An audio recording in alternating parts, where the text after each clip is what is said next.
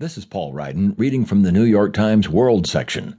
In Congo, wars are small and chaos is endless, by Jeffrey Gettleman. Deep in the forest, miles from any major city, lies an abandoned cotton factory full of the dispossessed. There is no police force guarding it, no electricity or running water inside, no sense of urgency or deep concern by the national authorities to do much about it. Instead, as the days pass, hundreds of